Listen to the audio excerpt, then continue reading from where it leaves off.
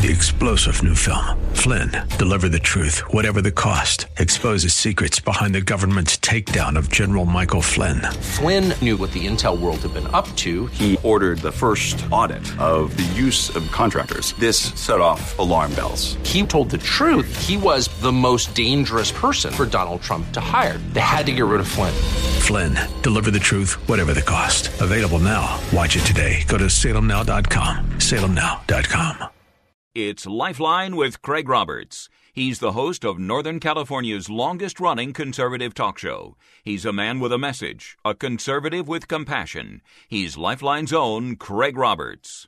Good afternoon, Northern California. Welcome. Just about 5 minutes after the hour of 5 p.m. as we welcome you to another edition of Lifeline, keeping you company Monday through Friday at this time, as we typically do, addressing issues that impact your life, your world, and your Christian walk. Well, the big news, of course, driving the markets this week, as it has for probably the last several weeks since the administration first made the announcement, they're going to look at some serious and stiff tariffs on things like aluminum and certainly steel. Now the possibility of durable goods entering into the fray as well. Joining us now with some insights and observations is the principal of Vitucci and Associates, best-selling author, 30-plus year retirement planning specialist, Pat Vitucci. Pat, always great to have you on the show. And Pat, as the president has made these announcements, readying essentially trade sanctions against China, which China says will result in a trade war that they say nobody will benefit from, and certainly, if anything, the markets are signaling they're not very happy. We've seen over a 2,000-point drop in the markets just since the high of January the 26th. Well, as controversial as this is, I happen to be a fairly strong proponent of the tariffs. Let's face it, for the last many decades, other countries have been eating our lunch, and we stand by and say, well, that's fair, because after all, we're a very affluent country, and, it's not fair that we have all this money and all this affluence. Well, let's look at it. I think it's our capitalistic system that lays the motivations for our success, and we shouldn't go around the world apologizing. And let's look at the rules. We all want fair rules, right? When you play Monopoly, everybody follows by the same rules, right, Craig? Even you, who is a Monopoly expert and can probably beat most of us, except me, of course. I own Boardwalk, by the way. That's standard. You get that right from the first roll of the dice. But when we sell our goods to China, they very nicely charge us 25% tariffs. And when they send all their stuff to us, we charge them 2%. Let's think about that. 25% versus 2%. And how many presidents have said in the past this is fair?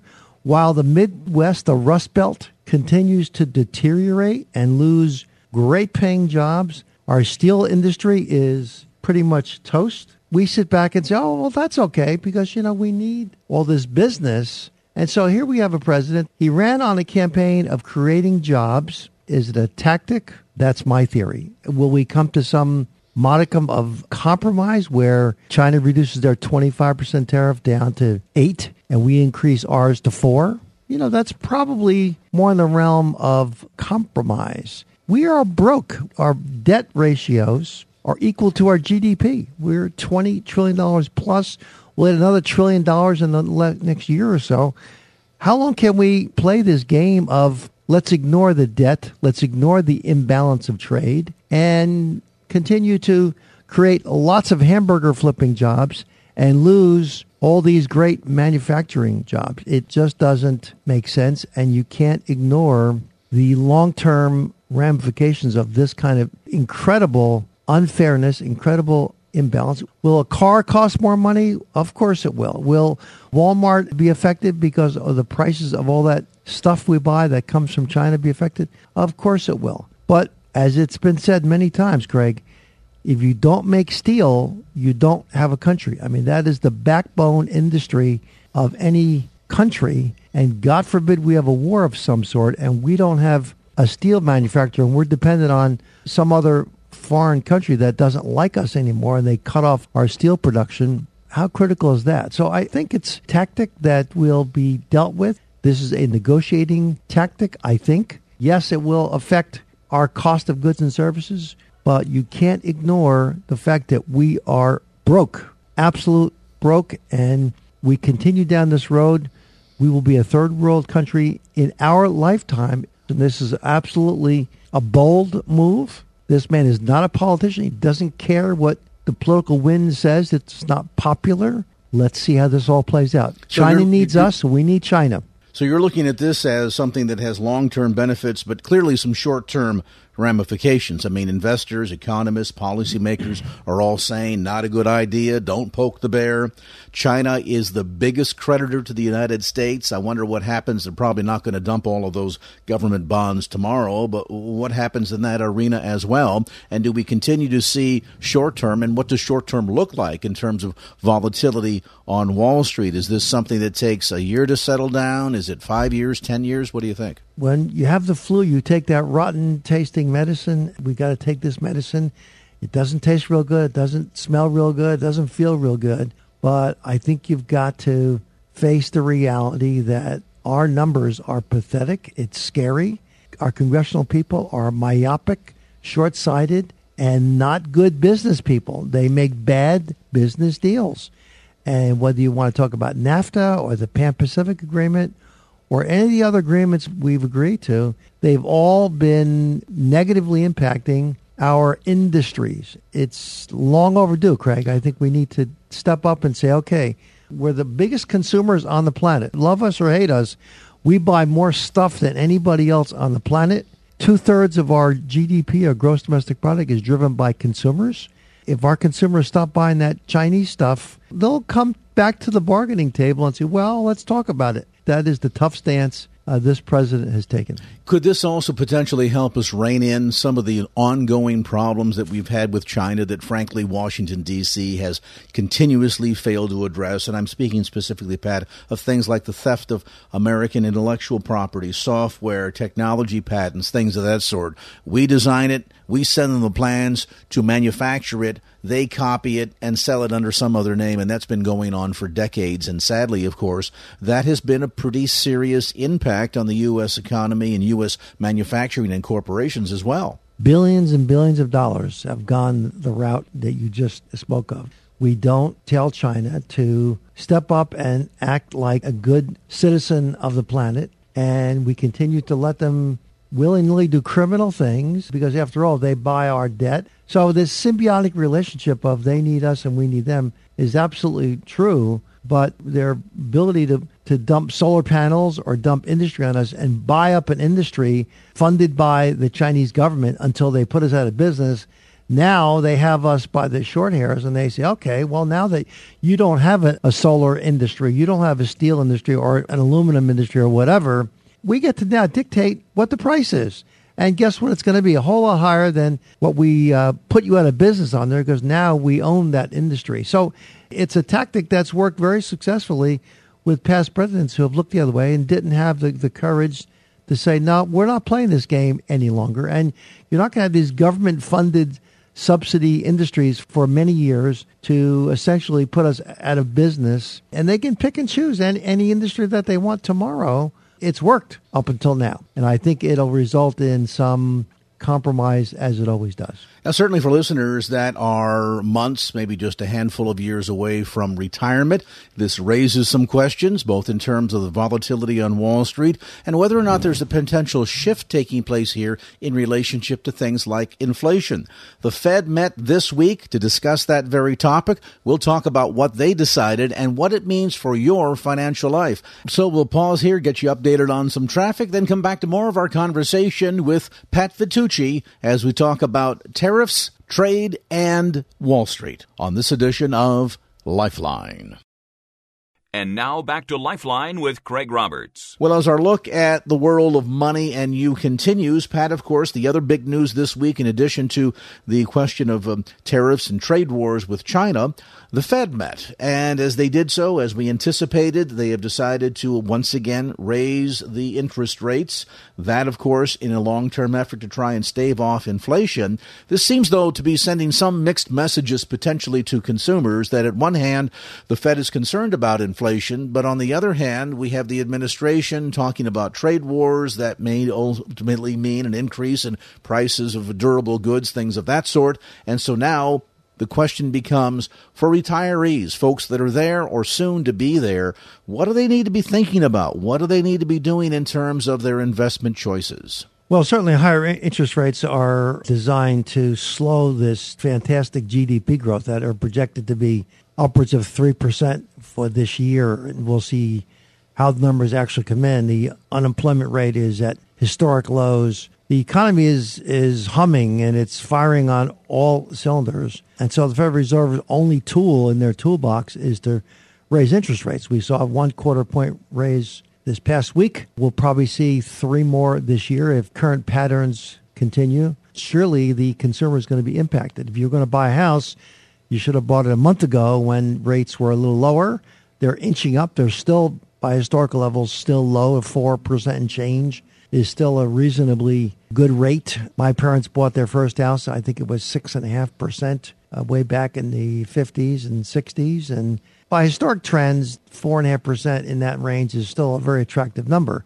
Auto loans, all the other consumer products we buy with loans tagged to them will be inching up. But we've had low rates, Craig, for since 2008, since the Great Recession, when Federal Reserve had to lower rates basically to zero to motivate folks and companies to go out and spend and buy stuff and buy buildings and equipment, capital needs, et cetera, to fund their companies, fund their households.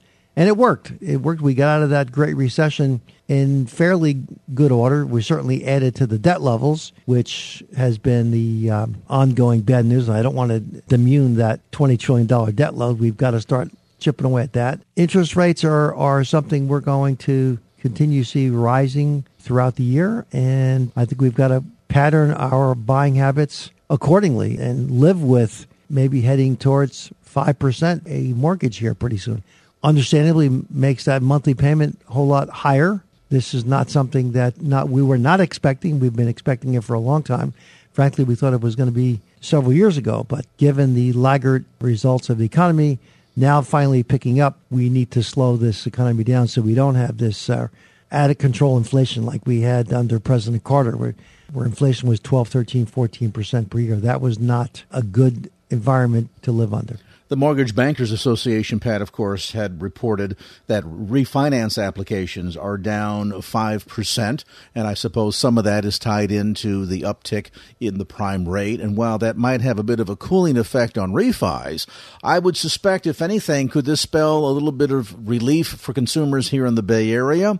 Higher mortgage rates means higher money being paid every month. Might that have some impact on housing values here in the Bay Area, housing prices? We know certainly there continues to be a huge shortage. While this might not be real good news for places like Stockton and Modesto, it continues to be a boon here in the Bay Area. It's hard to see the Bay Area quieting down. And we're blessed with such fantastic economic news on every front. So the 9 counties of the Bay Area is absolutely booming. I can't imagine a 1/4 point is going to deter a lot of buyers. The inventory of homes is extremely low. So when a house comes on the market, it gets bid up.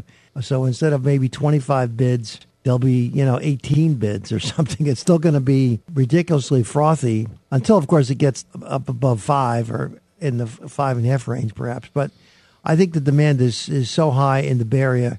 In other parts of the country, I think it'll slow and curtail the refi, certainly. But in the Bay Area, I don't see a 1/4 point or even a 1/2 point having any major impact on the supply and demand of homes. And as long as Silicon Valley is red hot and the biotech world is red hot and the entertainment industry is red hot, our ag business continues to be extremely strong. So California is blessed with a diversified industries, and I don't see California quieting down, at least in the next year or so, while the Federal Reserve inches rates up as much as 3/4 point or even maybe 1 whole point. It's going to take a whole lot to slow this economy down. So that's the good news, bad news. If you're, in my view, if you're looking for a house, you ought to buy it yesterday, because I think short of any shock to the system, geopolitical event like a North Korea, Iran, Iraq, or Trump falls on his face and gets impeached, or any shock to the system, I don't think condition of the housing market in the Bay Area is going to change all that much with a couple quarter-point rises. Definitely, though, it would appear for investors that emerging markets, both at home and some abroad, as well as technology, really seems to be the place to go. Clearly, the old retail sector is kind of on its last legs. My goodness, this week news now that Toys R Us is going out of business. And, of course, their woes are added to the likes of some venerable names down through the years. Penny's, Sears, Kmart, on the list goes. Malls across America are shuttering their doors. A big paradigm shift, Pat, from the old brick and mortar to, quite frankly, people's luxury of being able to shop in their house coat and slippers from the convenience of their own home. Yeah, this is nothing short of a seismic shift in buying patterns of the consumer. And who would have thought this would happen at this fast pace when you see all those stalwart names that have been around for 100 years plus just on the heels of going bankrupt, whether it's Sears and JCPenney and Macy's and now Toys R Us have been around for a lot of years. The comfort of being in your own home, in your bedroom slippers, buying that toy for your niece, nephew, or your child is a whole lot easier than fighting traffic, and having it delivered tomorrow morning on your doorstep is certainly a lot more attractive. Anytime where there's giant margins of profit, and Bezos, to his credit, has honed in on the giant margin of profit in retail ads to that good or that service, they've taken the opportunity to say, hey, we can do this cheaper by having these giant warehouses out in the boondocks somewhere, and the whole computerization of logistics of getting that toy to your front door has created economies of scale. Then we'll continue to see that. Sadly, you see these names that have been around for our whole lifetime and certainly beyond. It's the reality of where we are today, and it's moving at an ever-changing pace that I think we'll continue to see. Interesting tell in the paradigm shift in that Bloomberg is reporting that there are talks taking place right now that, in fact, all those locations currently owned by Toys R Us may be bought up by Amazon. If you've got questions related to your portfolio, maybe you're wondering if you're actually keeping up with the times in relationship to so many of these changes and whether or not you are poised to head into the kind of retirement you've always wanted, why don't you take advantage of that complimentary financial health and retirement plan review in any of the Bay Area offices of Vitucci and Associates? Likely there's one very near you, and there's no cost or obligation. Now, to schedule your appointment, well, that's easy too. Simply go online to don'tinvestandforget.com. There you can schedule your appointment, meet with any team member of the Vitucci and Associates advisory team, take a look at where you're at today, where you'd like to be, and perhaps make some recommendations to help you along the way. Again, schedule your appointment at don'tinvestandforget.com. That's don'tinvestandforget.com, or you can call toll-free 888-PLAN-WISE, 888-PLANWISE. And now back to Lifeline with Craig Roberts. Tolerance. It's a term bandied about with great abandon these days, especially by those on the left. Liberals who wish for freedom of expression and understanding for all peoples of all persuasions, hawking all agendas, with the sole caveat that tolerance is tossed unceremoniously out the window when it comes to those deemed by the so-called tolerant left to be intolerant. And by intolerant, they mean pretty much anyone who doesn't tout their party line or embrace their body politic. A new book out that gives us the inside story to this issue of an attempt by the liberal left to silence everyone else. The book is called The Silencing: How the Left is Killing Free Speech. Its author, well-known political pundit, news analyst, USA Today columnist, and Fox News contributor, Kirsten Powers. Kirsten, let's talk a bit about this attack on free speech, coming from kind of an unusual end of the political spectrum. I mean, aren't these the same people, the students of yesterday and the teachers of today, that began the free speech movement on the Berkeley campus in the 1960s? Yes, exactly. And I call the people in the book the liberal left to distinguish them from what I consider just the average Democrat or even your average principled liberal who still really holds firm to those ideas of tolerance and diversity and free speech that you were just referring to. And that's what makes, I think, what they're doing that much more troubling is because on the one hand, they still claim to value these things, while at the same time, they are using all sorts of different tactics to silence the debates, to say certain things, certain debates are over, that we aren't allowed to talk about certain things anymore, and if you do talk about them, you will be labeled with some toxic moniker that's, going to make you radioactive, basically, to the rest of society. And how do they live with themselves in the sense, and you've had a chance to deal with both ends of the political spectrum, both as a reporter and news analyst. There's this sense, I think, that some of them are out there promoting the same kind of stereotypes that they themselves purport to hate. Right. Well, I think that they are able to do it because they really do believe that what they're doing is a righteous act. They believe that they have the capital T truth, that they know what is right, and that there really is nothing to debate, and so that they don't feel that there is a need to, for example, treat somebody who opposes same-sex marriage as anything other than a homophobe or a bigot. And so, even though I do support same-sex marriage, I recognize that there are people who don't, that are people of goodwill.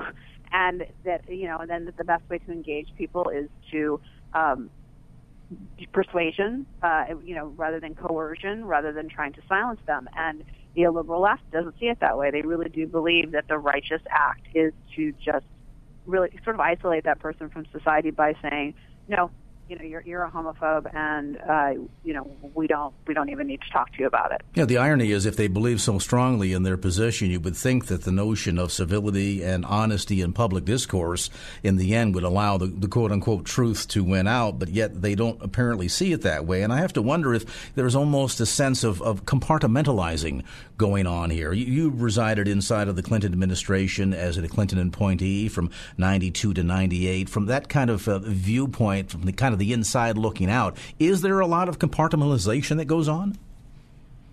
I don't think that they really feel a need to compartmentalize, because, like I said, they really do believe that they believe so strongly in what they're doing that they feel like that they're on the right, so-called right side of history, or the right side of the issue, and so that they, there's this example. This just happened last month of Christina Hoff Sommer, she's an AEI scholar, and she went to Georgetown and Oberlin universities in the same month to speak on what she calls equity feminism. It's her version of feminism, which is different from liberal feminism. And, she was treated almost like a terrorist coming to campus. It was, she had to have security, and they had people there holding signs that they're trigger warnings, so they were being triggered, that this is going to cause them some sort of emotional distress and danger, and there were signs for a safe room where you could go and be safe while she's, on campus talking to the campus Republicans about her vision of feminism, and just treating differing ideas as actually dangerous. That's I think that is what is. It takes it away from just your basic intolerance of I can't hear this. That it's actually posing a danger, and they try to get the speeches canceled. And if they can't get the speeches canceled, then they're very disruptive, or they try to delegitimize the speaker by making them seem like they're saying these horrific things when all they're doing is expressing a different opinion. And the irony is that seems to be kind of out of the arsenal of tools that they utilize, seems to be some of the more popular approaches: stigmatization, delegitimizing, as you're saying, sometimes even going as far as dehumanizing. Many of your colleagues, some of which as commentators that appear on other networks, I won't mention MSNBC, make much game of this sport of dehumanizing those that have differing opinions. Yeah, I mean, dehumanizing is a tactic you see in particular towards conservative women or non-white conservatives. So it's basically trying to turn them into, non-beings. You don't even need to take them seriously. And with conservative women, they will do it through, she's not really a woman. They don't speak for women. The only women who speak for women are pro-choice Democrats, that they are, bush in a skirt. They're all sort of these, female impersonators. These are some of the words that have been used to describe conservative women, or they objectify them, which is another form of dehumanization, which actually, what is so noxious about this is that it's feminists who have came up with this theory that objectifying women is dehumanizing, and it's actually very effective. It's a very effective way to make people not take a woman seriously. So if you focus obsessively on her body or her looks or what she's wearing, as they did with, for example, Sarah Palin, and turn her into a sex object, then voters start to, not see this person any longer as even a potentially serious person. They just see them as a sex object. And so these are the kind of tactics that they use, even though they say they stand for women. But what I don't understand is, and maybe you can shed some light on this, why do mainstream liberals give sort of a get-out-of-jail-free card to some of these commentators and so-called news reporters who use this kind of language? For example, you mentioned about references to people like either Sarah Palin or Michelle Bachmann as bimbos. I think at one time, didn't Ed Schultz even use that demeaning term directed toward you? And when it's done, the liberal left seems to look the other way. But can you imagine anyone on Fox News making a reference to, say, Hillary Clinton as the Democrat candidate bimbo and getting away with it? No, of course not. I mean, there's a double standard. And at some point, they have started to be shamed by it, and so some groups have started to recognize that they have to condemn this when it's happening to conservative women, though they always kind of do it in this grudging way, like, oh, yeah, I guess we have to, we have to stand up for this. But, they're not, but for a long time they didn't. And a lot of them were participants in it. That's the thing. A lot of the people who were making the misogynist attacks against Sarah Palin were self-described feminists. So, it's sometimes it's them, and then other times it's sitting by, Keith Olbermann, while he was, sitting atop his perch at MSNBC is doing it, whether it's Chris Matthews that is doing it. They just sit there and they just either ignore it or they, maybe will find something to complain about now and then, but it doesn't cause the full-scale hysteria that you see, like what happened when Rush Limbaugh had called Sandra Fluck, a slut, which he apologized. Well, actually, I don't know if he apologized, but he was treated as if he had to, lose his show over that, right? And this is one incident versus continuous incidents of liberal men that are completely ignored.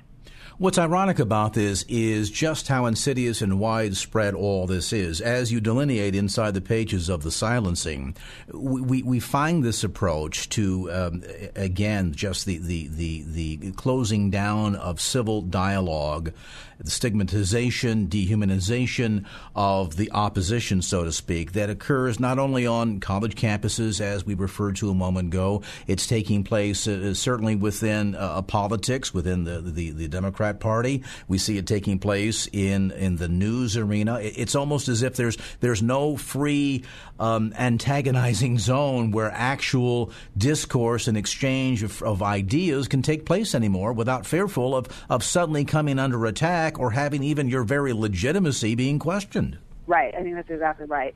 And I just did want to clarify that I just checked that Rush Limbaugh did apologize to her, which is like one extra step that we don't often see by the men, on the left who just are doing this with impunity and are never criticized. So, I do think that the delegitimizing that's going on, which I get into in the book so much, is such an effective tactic to avoid debate, to not have to, somebody says something and you don't have to engage them on what they actually said. Instead, you can just pick out something about them that other people are not going to like. Other people do not want to listen to somebody who they've been convinced is a racist. They do not want to listen to somebody who they've been convinced is an Islamophobe, or a rape denier, as they call the people who question the campus rape statistics. And it's just these are conversation enders, not conversation starters. It's not encouraging robust debate. And which is really how we get knowledge in society. Instead, it's encouraging really us just accepting what a certain group of people have decided is the truth, and we're not supposed to question it. Kirsten Powers, our guest today on this edition of Lifeline. We're talking about her new book called The Silencing, How the Left is Killing Free Speech. The new book, by the way, just released by Regnery Press, available at Bay Area bookstores as well as through Amazon.com. We'll take a brief time out, come back to more of our conversation with Kirsten Powers as this edition of Lifeline continues. And now back to Lifeline with Craig Roberts. Welcome back to Lifeline. Our special guest today, well, you certainly know her as a political pundit, news analyst, USA Today columnist, and Fox News contributor, and now a new book called The Silencing. We're visiting today with Kirsten Powers. Kirsten, you relay an example of how insidious all of this is taking place on college campuses in terms of almost sort of grooming students into this sense of intolerance by talking about Lafayette College and their so-called bias response team. Share this example with listeners from the book, if you would, and then give us a sense of just how widespread is this mentality across campuses in America today. Well, these kinds of things are starting to crop up, and I expect them to probably spread, which is the idea that, you know, if something on campus happens that you feel was somehow offensive, you know, some sort of bias, whether it's a racial bias or, you know, gender bias or something, that you can report people for it. And that it's treated as if it's almost like a bodily harm that has occurred to you. And this is something that comes up throughout the book in various stories, which was particularly alarming to me, which was that, you know, taking offense or even just disagreement or having to see something or hear something that you don't like is really often described as a violent event. That's the language that's used. I talk about the professor at the University of California, Santa Barbara, who physically attacked a pro-life student who was part of a peaceful demonstration and told the police officer when she was arrested that she was, quote-unquote, triggered, which is a word that comes up throughout the book, that she was triggered by having to encounter this peaceful demonstration, that she shouldn't have to see something like this, that it you know, this is supposed to be her safe space. This is a professor, you know, who doesn't want to have to encounter a view that she doesn't like, and treats it, just the expression of the view, as an attack. And so this is the mentality that we have that is spreading, which is that, you know, in that case, that's an outlier. Usually it doesn't involve somebody physically attacking somebody. The response, but there are other ways the person is then silenced because, you know, they say, well, I can't, you know, I can't see that, I can't hear that, I can't. You know, the irony is that when you put this in context, for those of us that are old enough to remember, a lot of the new liberalism today, whether it be on college campuses or in the mainstream media, sounds like a lot of the old McCarthyism of the 1950s. Yeah, very similar. And there's this aspect of who you talk to also is indicative of who you are versus what you say or what you think. And I experienced this actually when my book came out, when I gave excerpts of the book to various publications, including the Daily Beast, which I write for and is considered left of center, but also to a publication at the Heritage Foundation, which is conservative. And because of that, I had all these liberal lefties coming after me saying that because I had allowed the Heritage Foundation to run an excerpt, that just proved that I was a right-wing hack and my book was somehow backed by the Heritage Foundation. Suddenly you're a shill for the left, or for the right, rather. Yeah, but never mind that, I ran excerpts in the Daily Beast. You know what I mean? It doesn't, it's just, they just look for some kind of relationship that they can use to prove that you're a secret, closet conservative. I have a bunch of examples in the book of how they really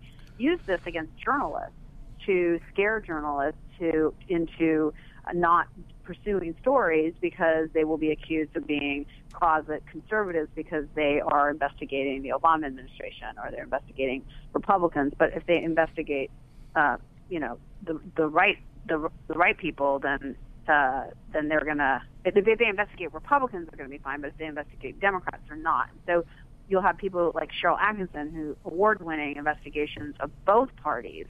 But all you'll hear about from the liberal left is how she investigated the Obama administration, and therefore she's literally this partisan, conservative hack. The irony is this agenda, though, just bubbles so close to the surface. It's unbelievable. I mean, for example, Chris Hayes recently did what he called a Hillary Clinton study guide for millennials, where he touted all the wonderful things that she apparently had done before most of them, quite frankly, had ever even been born. And yet, can you imagine if, say, Fox News attempted to do a new millennials guide to Ben Carson? What kind of response you would see from the left? Right. Well, there's total double standard. I mean, you can't. There's this idea that they spent all this time. I have a whole chapter on it, trying to delegitimize Fox News.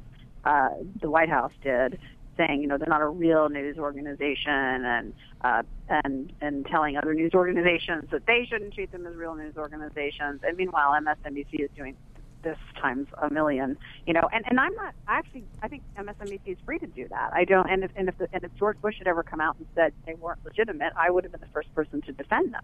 I don't. I think that they're free to have whatever kind of programming they want to have. And I don't think that means that if Chris Hayes does something on one show that a reporter or a host of another show is somehow held accountable for that, right? I mean, like the same way like they try to merge everything at Fox together. It's like, well, because there's Sean Hannity, then that means that Bret Baier can't be trusted. Well, those two things have nothing to do with each other. They're completely different shows, and one is expressly an opinion show. And so, yeah, there's an absolute double standard where you had Obama administration officials leaving and going to work for MSNBC after the same people who said that Fox was not a legitimate news organization. Help us understand something here. How much of this, in your opinion, is just based on that sense of unfamiliarity breeding contempt? In other words, that it's easy to either dislike or hate what you don't know or don't understand. So many people, particularly for the political world inside the Beltway, don't have an opportunity to really get to know, quote unquote, the enemy or the other side. And so as a result, because of that sense of ignorance, we'll call it, that they sort of have this deepening, abiding sense of acrimony shown toward those who don't share the same opinion. Yeah. I think that there's definitely an element of that that's very hard to sustain.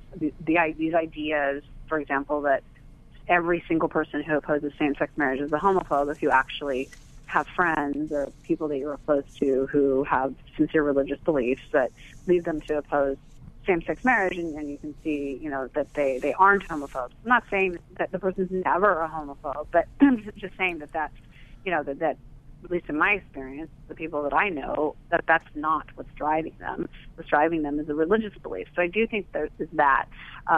But I don't. The problem with the liberal left is they really aren't interested in knowing people who are different than them, and because they are so convinced that they are right, that it just does not seem to have occurred to them that they could be wrong. But I used to be pretty closed-minded, and I was definitely I'd worked in the Clinton administration, Democratic politics, very liberal family, and I had a lot of these ideas as well that I had it all figured out. And basically working at Fox News and then later in life conversion to Christianity, where I started being around obviously a lot of Christians and more conservatives, it did slowly break down my prejudices, frankly. I mean, they were prejudices where I could, I didn't necessarily change my political views, but I was able to see, there is a debate to be had here.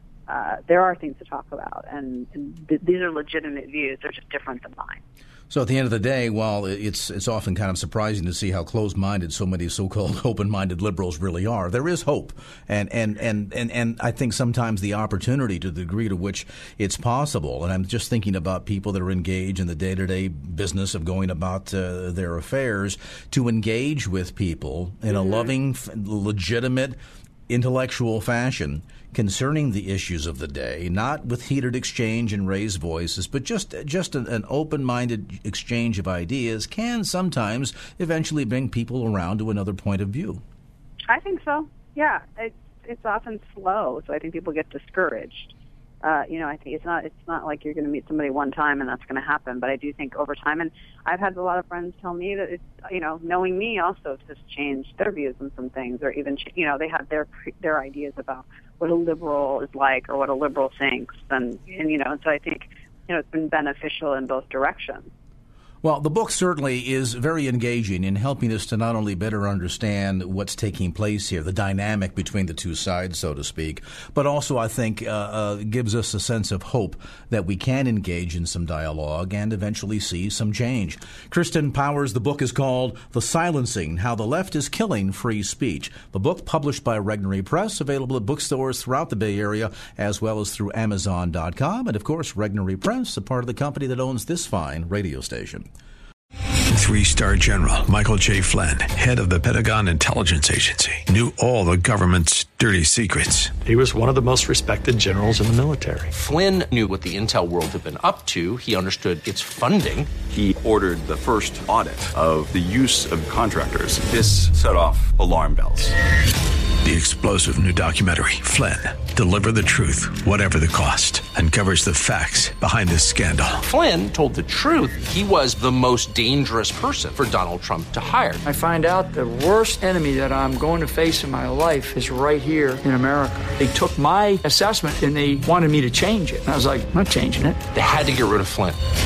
With in-depth interviews, archival footage, and never-before-seen personal records of the man behind the headlines. I just felt like I was drowning. Flynn, Deliver the Truth, Whatever the Cost. Available now. Watch it today. Go to salemnow.com. salemnow.com.